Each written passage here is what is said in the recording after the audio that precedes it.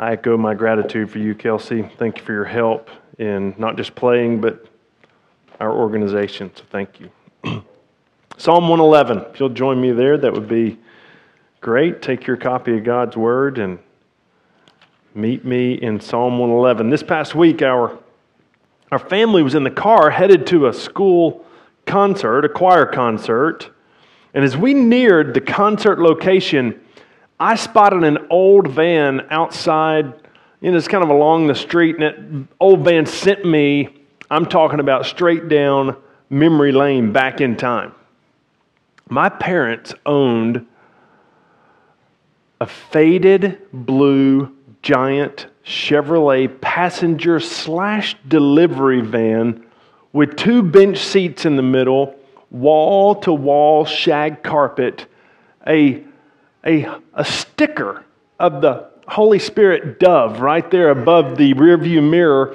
And in the back, this large section in the back, we kept 2 lawn chairs folded out so people riding with us could have extra spacious room. And this is the vehicle in which I learned to drive. Nana? Right? Mm-hmm. Driving one time at night with my dad, and I don't know whether he was fearing for his life or potentially 2 passengers who were trying to comfortably sit in lawn chairs in the back. We were driving down a rural, remote highway, 2-lane highway, no light, so it's a dark road. And my dad offered me a driving tip that I've never forgotten. In fact, it did not remain just a driving tip, but one that has translated all these years later into another area of life. So this may give you a hint of what I was doing as a young driver. You're driving that old country road, 2-lane highway, and when headlights come to you, you don't mean to stare at them, but as you stare, you kind of find yourself kind of gradually getting closer and closer to those lights by just distinct human nature, I guess. He said to me, "Son, when a car is driving towards you in the opposite direction, don't stare at the headlights as they approach." Pretty calm, as I recall. Because if you do, you'll naturally find yourself drifting toward them. Instead, as cars approach, you want to be mindful of that car coming, glance over there occasionally, but focus on the solid painted line on the right side of the road so you won't drift.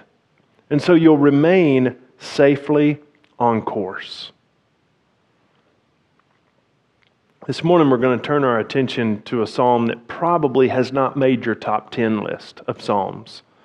But nonetheless, it is as helpful in the life of a Christian as a solid traffic line is in the learning process of a brand new driver. Psalm chapter 111 opens up with an exhortation, and we've sung about it all morning. It's an exhortation, praise the Lord, and it's followed directly from that with a personal example by the psalmist. And then after that exhortation and example, we read through a list of reasons why God is worthy of our praise. Psalm chapter 111 and Psalm chapter 112 are both twin psalms. In other words, they follow the same pattern. They're the exact same verses in 111 as there is in 110, and both of them are known as an acrostic psalm. In other words, the beginning letter of each line after the initial exhortation, which is praise the Lord, after that in each of them, it follows the Hebrew alphabet, and every line after that is the beginning part of the line. And it's done so not as a cute literary device, but as a memory device. Much as we have set a song to singing, or a psalm to song, this was the case in Psalm 111 and 112. So the psalmists were encouraging the original recipients, the readers of that, remember these things. Put these into practice. Remember these things so that you may be one who puts it into practice. Psalm 111 does that. Psalm 112 we'll deal with another day. In fact, more than likely next week. For now, however, will you join me just silently as we study in praying that the words of this psalm will be written by God on our hearts so that we might be a people that fear the Lord, the end goal of verse 10, and praise Him with our whole hearts. May it be so by God's grace. Let's read this psalm together. This is the word of the Lord, Psalm 111. It says, "Praise the Lord. I will give thanks to the Lord with my whole heart, in the company of the upright, in the congregation. Great are the works of the Lord, studied by all who delight in them. Full of splendor and majesty is His work, and His righteousness endures forever. He has caused His wondrous works to be remembered. The Lord is gracious and merciful. He provides food for those who fear Him. He remembers His covenant forever. He has shown His people the power of His works in giving them the inheritance of the nations. The works of His hands are faithful and just.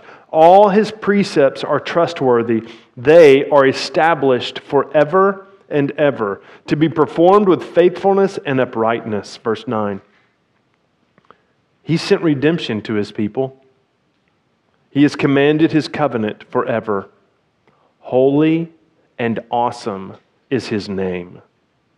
The fear of the Lord is the beginning of wisdom. All those who practice it have a good understanding. His praise endures forever. Just a quick read through of this psalm, you know who the subject is. Psalm chapter 111 focuses in on God, period. Psalm chapter 112, the psalm's twin, focuses on God's people. So today there will be less about what we do in response to this as we receive this psalm as the memory device that it is intended to be, so that it will fuel our praise, so that it will ignite our hearts of praise to the Lord, both when we gather to sing, not so much underlining and accentuating the demonstrative, but ensuring the integrity of heart from which we recognize the worthiness and praiseworthiness of God. That's what this psalm is aiming at. Psalm 111, our course of study this morning. Point number 1 of 3 points this morning is praise the Lord. Strictly comes straight from the text. Verse 1, praise the Lord. As I've already told you, this psalm opens with this call. It opens with this exhortation. If you're a grammar nerd, which I frankly am not, I think I may be becoming one. Miss Sandra Collins would be very happy about that, my 8th grade English teacher, which I probably increased her prayer life in middle school, just to be honest. But no doubt, you may appreciate the fact that the verb in this opening line is a transitive verb. That may enrich your life for the rest of your life. The reason I bring it up is the significance of a transitive verb is that it requires a direct object in order for the verb to make sense. And that's important to us in this setting and in Psalm chapter 111 and 112 because the object of our praise is God. We do not gather to experience worship or praise. We gather to worship God. And frankly, our style of music has never been important to us at Redeemer, even in the year or two leading up to it. What has been important to us is that we guard the integrity of what we're singing, and by God's grace, we hope that the words that we sing from our mouths are starting from hearts that love Jesus and give us opportunity to repeat back to Him in praise form what is true about Him. It's never been about, nor Lord willing will it ever be about, an experience of worship, as if that's not an abnormality, right? The object of our worship is God. It is not about an experience of worship or praise. So the psalmist, building upon that, he provides his readers with this exhortation and then his own personal practice. If you will, he offers a precept and then follows it up with his practice. Notice what he says, I will give thanks to the Lord with my whole heart, in the company of the upright, in the congregation. So they were, and we are being instructed here of the joy, the beauty, and the benefit of offering praise to the Lord when we gather. But worship and praising God is not limited to the corporate or the congregational gathering, right? So I say that only to say that we don't worship and praise just when we gather together, but when we gather together, it is for the express purpose of lifting high the name of Jesus in our praise, enthusiastically from whole hearts. I will give thanks to the Lord, the psalmist writes, with my whole heart. I must say that our hearts and our minds, even as Brent prayed in his prayer, our hearts and our minds are prone to distraction. And we are bombarded by competing affections for our heart, competing loyalties for our heart. William Plummer, back in the 1890s, wrote a commentary on Psalms, which, frankly, I would commend to you if it weren't so big and thick and heavy, but it's been a delightful thing to read. And he says this, it is no easy matter for us to avoid cold affections when we gather to worship. Being translated, he's saying this. Listen, it requires our whole heart and our mind's focus when we gather, in spite of our circumstances and weeks, to fix our hearts solely on the Lord. That's what the Word does. That's what our prayer times are doing. And that's what our efforts and utterances of praise before Him seek to do. So if He's right in His testimony and writing, and I believe He is, that it's no easy matter for us to avoid cold affections for Christ when we gather to worship, how do we avoid those cold affections? How do we avoid the ho-hum expressions of praise to our God in worship?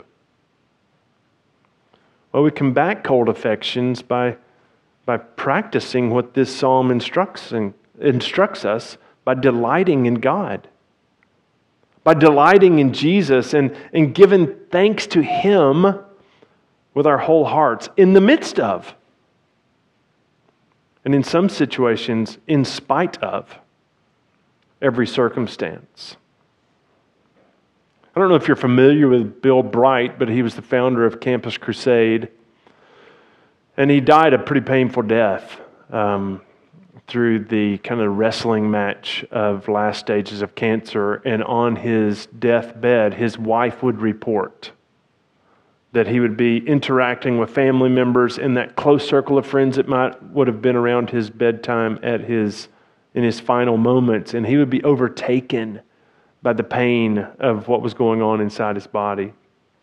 And in the midst of, I don't want to paint a picture that I'm not 100% certain about, but in the midst of his grimaces of discomfort and pain, his wife reports that he would just say, praise, the word, praise.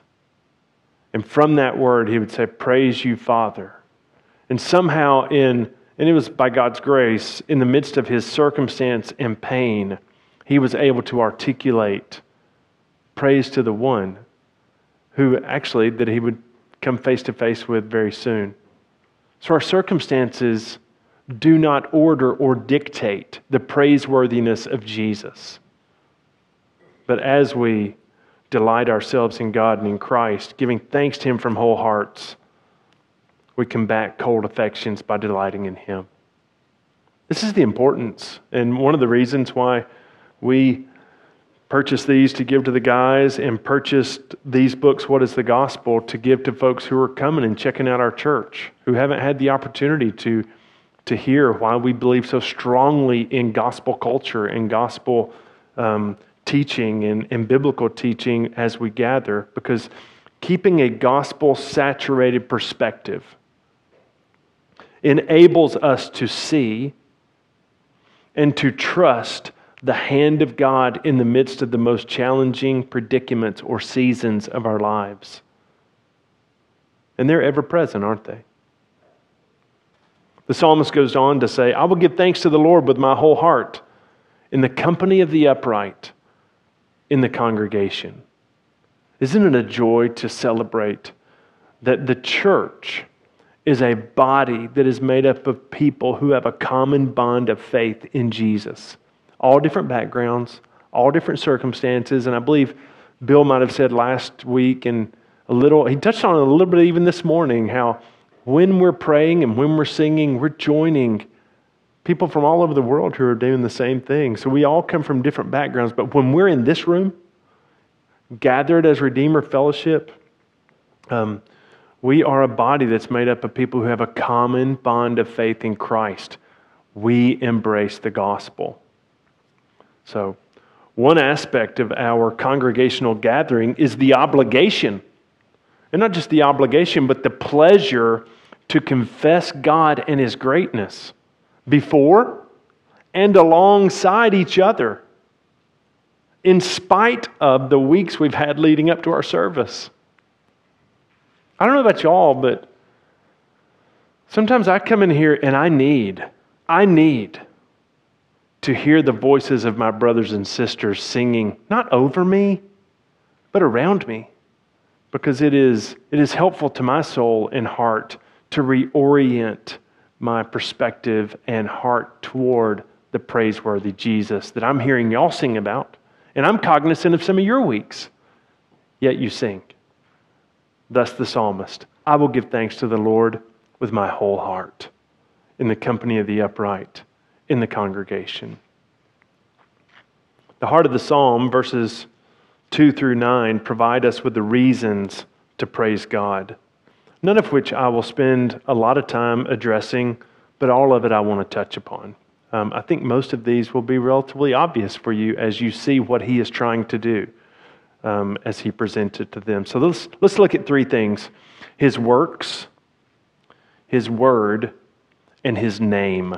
We'll find them all throughout here, beginning with verse 2. Great are the works of the Lord, studied by all who delight in Him. God's works are great. From His creative voice, to His parting of the waters, to His release of the people from the Egyptian tyranny and slavery. Through Christ, through the feeding of 5,000, being touched on the hem of His garment by a bleeding woman, to His resurrection from the dead. His works are great, and as we study them, as we seek them out, as the song sang, as the song listed this morning, as we ponder anew, they reveal His power and His character. The works of His hand are pondered, they are studied, they are sought out by those that love God. Because they're not only awe-inspiring, again, His works, they orient our hearts toward Him and lead us to live with a trembling trust before Him. All of this chapter is leading us to verse 10, which is what a life of praise leads us to. Not uninformed praise, but praise of the one through His Word. The things that God has done, His work, as we see that word all throughout the psalm, or His works, as we see all throughout the psalm, they inform us and inform our perception of who He is. To study and ponder anew and seek after the works of His hand is not just for the sake of seeing what He could do, but it informs us of who He is. And it fuels and ignites our praise to Him Thus, verse 3, full of splendor and majesty is His work, and His righteousness endures forever. He has caused His wondrous works to be remembered. The Lord is gracious and merciful. Because God knows that a human life oriented to the praise of His glory results in a life of wisdom and understanding, again, verse 10, He has demonstrated His grace and His mercy, even in causing His works to be remembered by His people. Do you think of memorials that are established to remind God's people of His mighty hand as being an act of His grace and mercy? Well, it is because we need to remember. That's why all throughout the Scripture we're encouraged, remember. And it's typically, as we're reading the Old Testament, remember the deliverance from Egypt. That is the monumental picture of the Old Testament that points us to a greater Exodus, right? If you're a C.S. Lewis fan and Chronicles of Narnia fan, maybe you've made your way through the Silver Chair.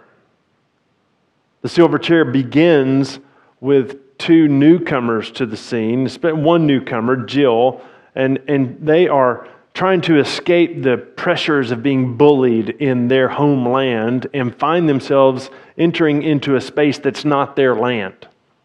And they're not quite into Narnia when they open that door and enter in, but they're on the outskirts of Narnia. They would get there eventually. But before they do, she encounters Aslan. And Aslan fuels her with 4 signs, 4 things to remember. And he instructs her of what the signs are, and he instructs her of the need for her to remember it, to go over it in her head, to go over it at night. So when she encounters the need in life where she'll have to pull up the content of those signs, they will walk through without trouble. And they don't do that exactly well, right? There's a lot of bumps along the road. Although she set it to memory at the beginning, she's pretty distracted like us. Weak in the flesh and prone to drift and wander. God's people need His help to remember who He is. And remember, more importantly, or equally important, who we are not. We are not God. In the act of praise, I will give thanks to the Lord with my whole heart. Praise the Lord. The act of praise even reorients us in that it is a verbal demonstration and expression, especially if it's from our whole heart, that He is God and we are not. And that is our act of worship. Without a doubt, it was God's patience, His grace, and His mercy, all of which come from this text of verse 3, that led Him to establish the memorial feast of the Passover to help His people remember His faithfulness throughout the years, not in general, but specifically. Follow along as I read verses 5 through 6, noting the specific works of God that the Passover would have encouraged the children of Israel to remember. Verse 5.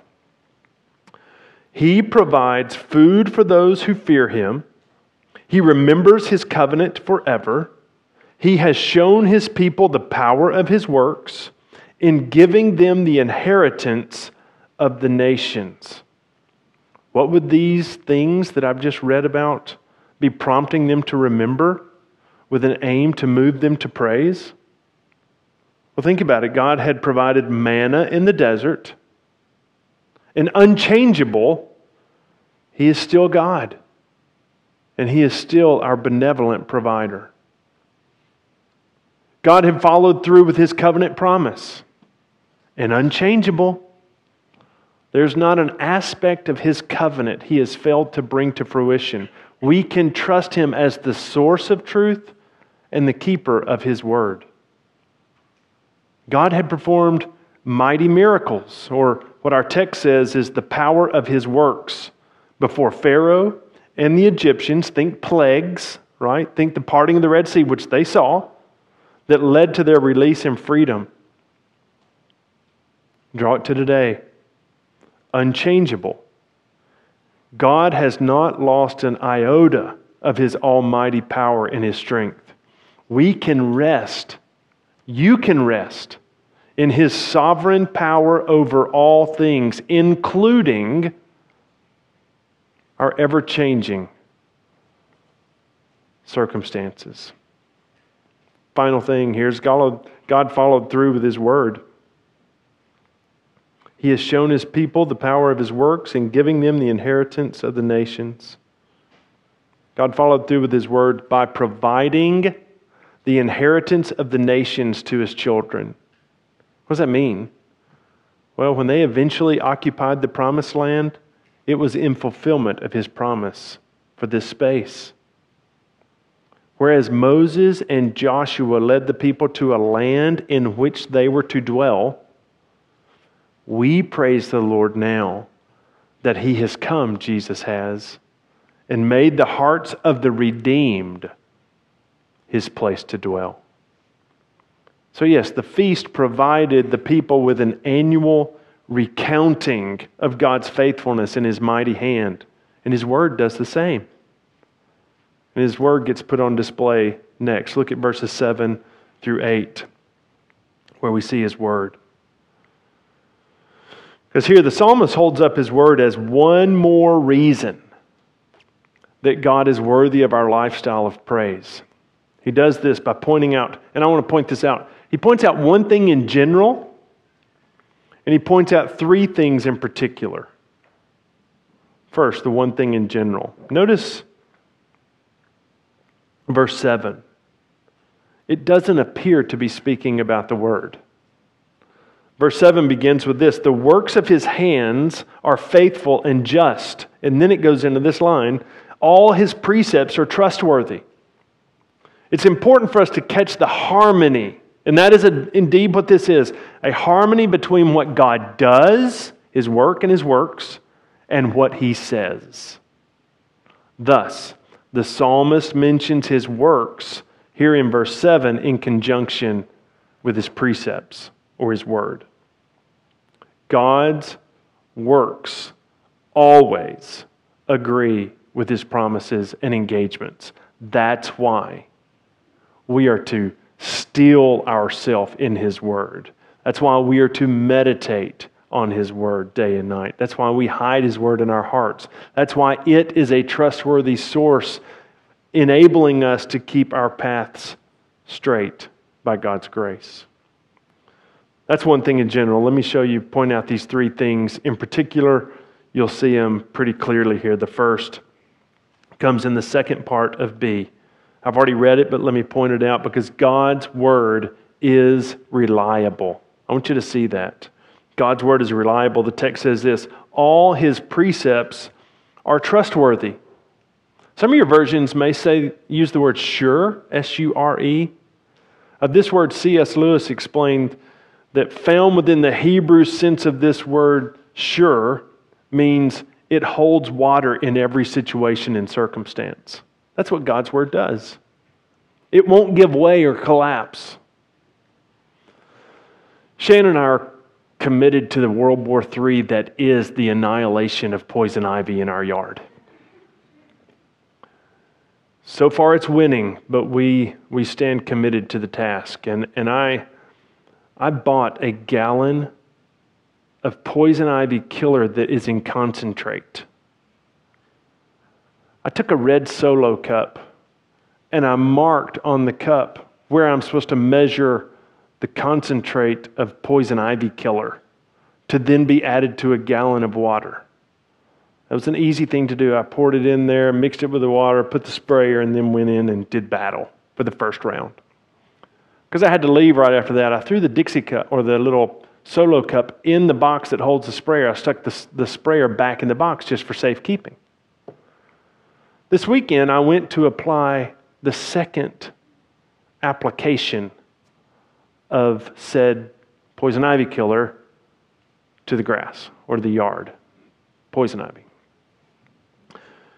Much to my surprise, when I pulled that thing out, I realized the veracity of this fluid, because I picked up my Dixie cup measuring cup, or my Solo cup measuring cup, and it had disintegrated and was no longer a viable cup. It could no longer hold water. It no longer had integrity. And because I've been thinking about this chapter, I'm holding this Solo cup in my hand and say,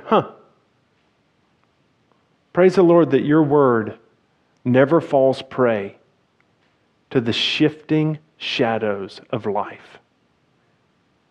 Yet they are trustworthy. They are sure. They can withstand the pressures of whatever hits it.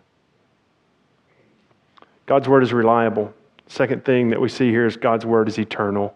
Notice what the passage says. They are established forever and ever to be performed with faithfulness and uprightness. As I've tried to point out already, and his word confirms, the Lord is of one mind, and he does not change. Isaiah chapter 40, verse 8 says, the grass withers and the flowers fade, but the word of our God will stand forever. The psalmist provides us one more thing to remind us of the praiseworthy nature of God, and that's his name. Look at verse 9. He sent redemption to his people. He has commanded his covenant forever. Holy and awesome is his name. One commentator about this writes, his name says all he wants his people to know about him. He delights in bestowing unmerited grace and is stirred by emotional affection for them. Verse 9 illustrated this for its original readers by directing their attention again back to Egypt and how God delivered them. He redeemed them from slavery. Today, I know you see this, but hear it one more time. We praise his holy and awesome name. That's the words of the text. Having experienced a greater exodus and the new covenant. Holy and awesome is his name. I want to touch upon this word awesome before we go into verse 10 and our last point, because in our common language, we use the word awesome as a superlative to allude to something's, and let me make up a word here, spectacularness. That was awesome. Or its greatness. However, the word in the Psalms means to revere. It actually is used in Habakkuk to mean terrible. We should be careful not to put a modern spin on our understanding of this word, awesome. His name is holy, and by that, the scripture's meaning, he is altogether pure, and he is altogether other. He has no equal, he has no rivals. And likewise, as it relates to his name being awesome, it's this: he is to be revered with deeply satisfying trembling and submission before him. And the expression of that trembling is praise. He is worthy. This posture, this is why we sing when we gather. This is why we sing the words that we sing when we gather. Because it fosters a posture, and this posture is becoming of the believer who gives thanks to the Lord with his or her whole heart. In the company of the upright, us, congregation. It is the way of wisdom. It is the way of understanding. As the psalmist says in his closing verse, Psalm 111:10. Final point, fear the Lord, and all I will do is read the verse for us. The fear of the Lord is the beginning of wisdom. All who practice it have a good understanding. His praise endures forever. May the words of this psalm be written on our hearts. And may the expressions of our whole hearts be praise to the one whose works and work identify his character and put it on full display.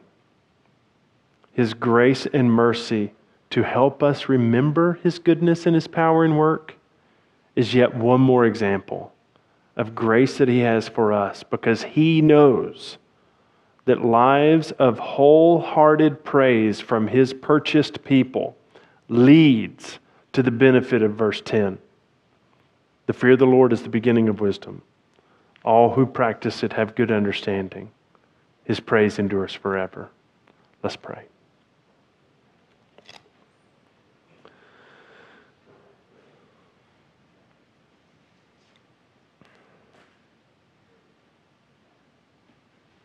Heavenly Father, your word is sure.